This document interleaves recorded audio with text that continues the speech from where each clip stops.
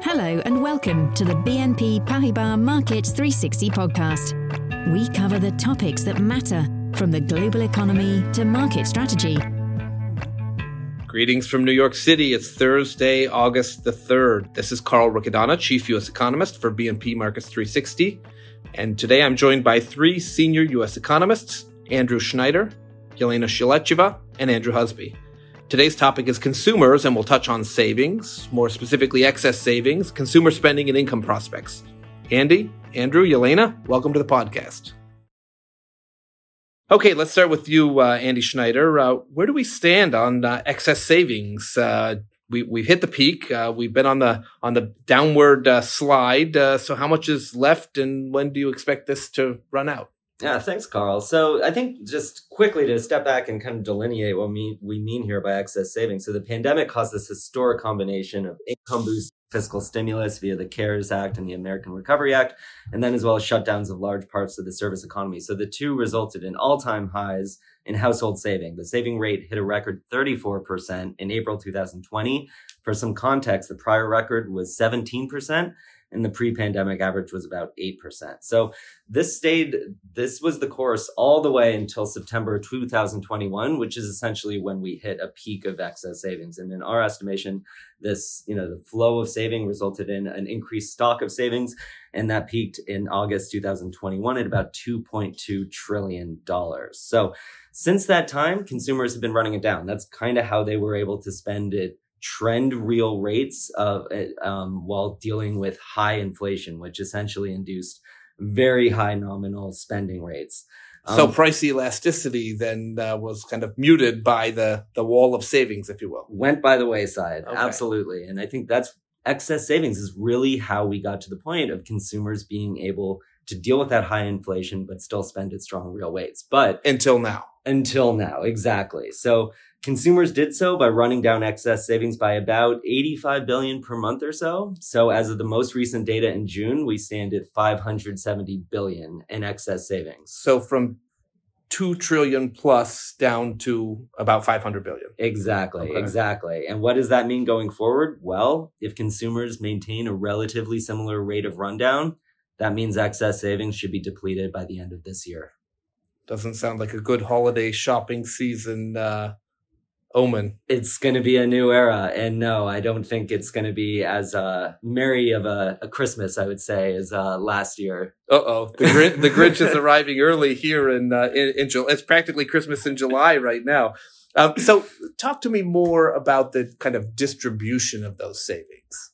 Definitely. So we use kind of a whole different series of data to piece together stories of excess savings, not just for the aggregate, but for different income strata as well. And when we did this, what we found is that the remaining excess savings are really disproportionately held by the highest income earners. So specifically, we estimate that the top income quintile holds just over 80% of remaining excess savings. Wow. Yep. The bottom 40%, they're already depleted. And then the middle 40 to 80%, they're running on fumes. They're going to be depleted just in the next month or so, probably. So we're seeing this kind of depletion spreading further up the income spectrum. And are we seeing signs of consumer stress coinciding with this? Yes, so I'm glad you mentioned that. So indeed, when we look at delinquencies on consumer loans, they still have remained generally low, but they are ticking up. So they were very, very low. Now they've begun to rise, and they're about at pre-COVID levels. And what's interesting about this is overall consumer credit and leverage generally is still below trend. So this is not an excess leverage story. It's something else that's causing this initial incipient tick up in delinquencies. And in our view, it makes sense that it coincides with this depleted excess savings story. So what does that mean? Well, as we get to the end of excess savings, I think we can expect to see those delinquencies continue to tick up, especially if we see some weakening in the labor market. And maybe more elasticity of demand as well. Definitely. In the inflation environment. So let's bring in Yelena now to talk a little bit more about consumer trajectory here. Andy already putting some dark clouds over holiday shopping season. What are we seeing in the consumption data? Are consumers losing momentum? I think we already see some nascent signs of deceleration. You don't have to wait for Christmas for that.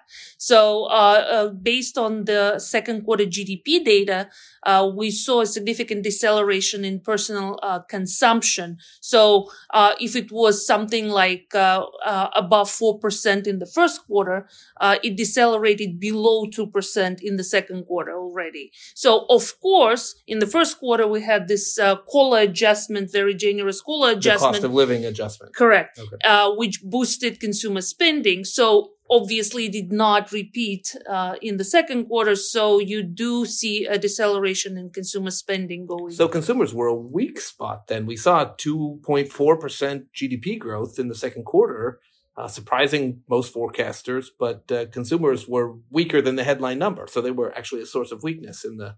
True.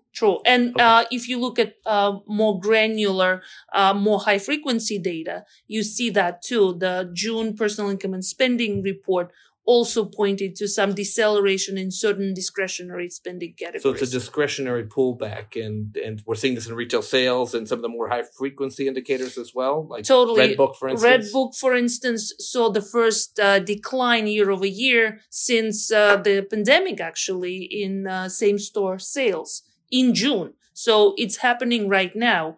Another report, the personal income and spending report that I mentioned, that showed declines in inflation-adjusted discretionary spending categories such as travel and restaurant spending and other services. So that's a sign that maybe we will see further deceleration in the second half of the year. Interesting. So at just the time when a lot of forecasters are kind of throwing in the towel on recession calls, we're actually seeing some renewed weakening of consumer activity.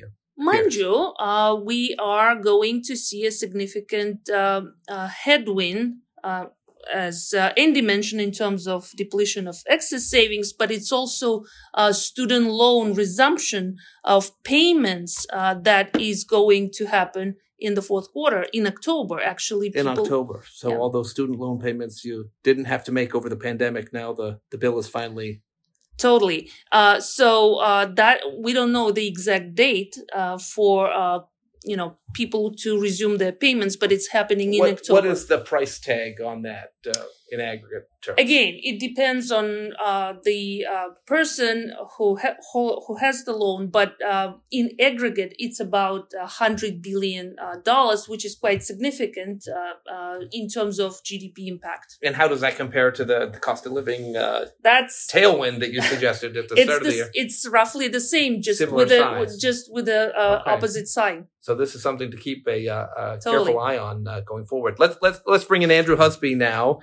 Yelena's talking about consumers facing some problems. Obviously, if they're depleting the savings, Andy's talking about they're going to be more reliant on their paychecks, on their sources of income. So what are we seeing on the income front, and more specifically in terms of wage pressures and whatnot? Sure. So broadly speaking, I think you could also say the wind is kind of coming out of the sails of the wage gains we saw during the peak growth years in 2021 and 2022.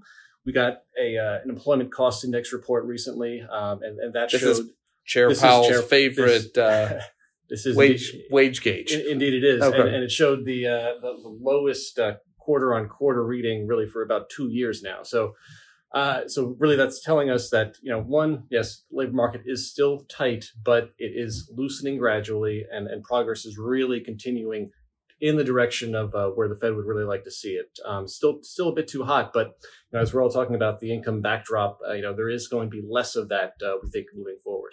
Okay. Now, Chair Powell was asked about wage inflation a few times at the July meeting and suggested that maybe it was less important in the initial stages of the inflation flare-up. But where do we stand now? How are Fed officials incorporating these numbers into their thinking on inflation and potentially further rate hikes? Yep. Broadly, he is saying that, the first couple of stages of inflation during the pandemic really related to supply and demand, those big disruptions related to the pandemic. But now wage inflation really is that last leg here. And right now, again, things are moving in the right direction, but I think Fed officials are going to want to make sure that really continues. And we think that does continue, but they'll want to make sure it's still on track as they think about rate hikes later this year. So the last mile of the inflation fight is going to be much more dependent on wage dynamics, exactly. it sounds like. And we're not back to target consistent levels there. Not there yet. Well, I want to thank all of our speakers today for their insights on the call. And of course, thanks to our listeners for listening in on today's podcast. If you'd like to hear more